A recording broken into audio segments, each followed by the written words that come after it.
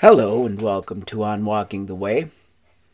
Last week, we began our walk through James with a discussion on trials, temptations, and suffering.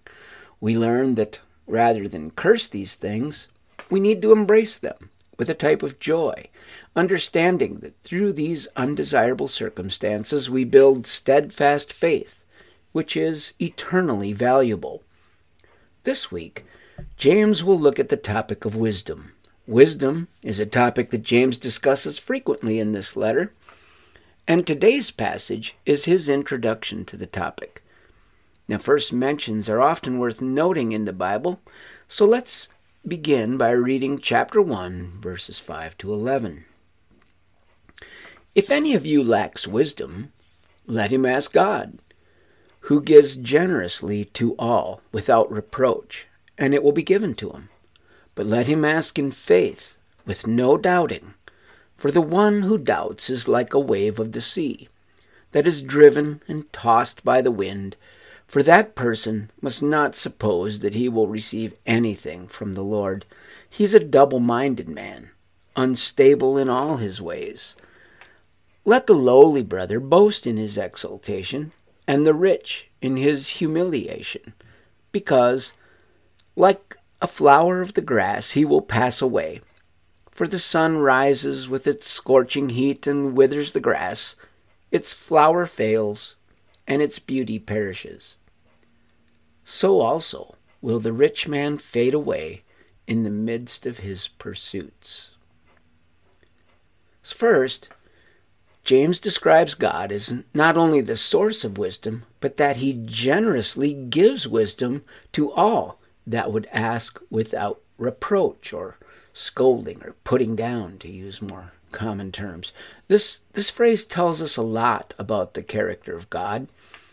He is generous and kind and wants us to have wisdom. Think about the first temptation in the Garden of Eden for a moment. Here, the serpent implied to Eve that God was just the opposite. He implied that God was withholding wisdom from them because he knew that if they had it, they would be like God. And the implication, of course, being that God did not want that. So in this passage, James demolishes the literal oldest lie in the book with his first sentence regarding wisdom. God is not hidden in the way that many philosophers would fret about. He is ready and waiting to give wisdom to all that would ask. God has opened a path back to him for anyone that would seek it. But there is one catch, and it's a big one. We must ask in faith. When we sinned in the Garden of Eden so long ago, our first mistake was not eating the forbidden fruit. Our sin began by believing that God is not good, believing that he is holding back good things from us and therefore cannot be trusted. So God's plan is to provide us with a road back to him through his Son Jesus.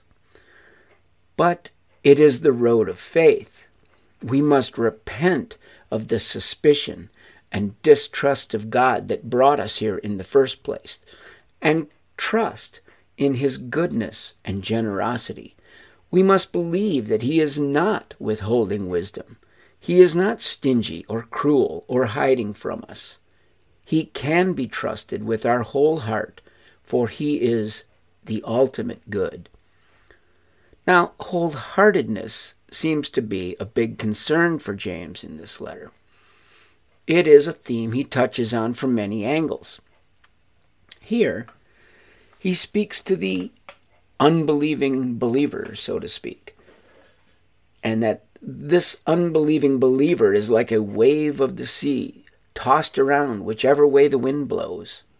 Such a request can't be taken seriously by God because it is not even believed by the one making the request. A person like this is double-minded. He is sure of nothing but open to everything, and he is unstable in all his ways. James bluntly states that a person like this should not expect anything from the Lord. Finally, James makes a statement that, at first blush, almost seems like a change of subject. He talks about the rich and the poor. He describes how the poor are exalted and the rich will fade away like a flower. But the poor in this case are not simply the impoverished, but the faithful poor.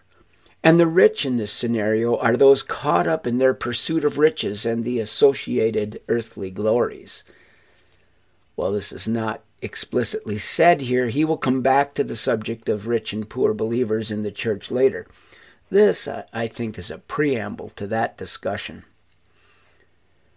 The poor that James is describing have no hope but Jesus. They are wise in that they are looking nowhere else for help. They may be poor now, but because of their faith, they will be exalted by God in eternity. Rich believers, however, are much more inclined to be double-minded, trying to pursue both God and money, as if that is even possible.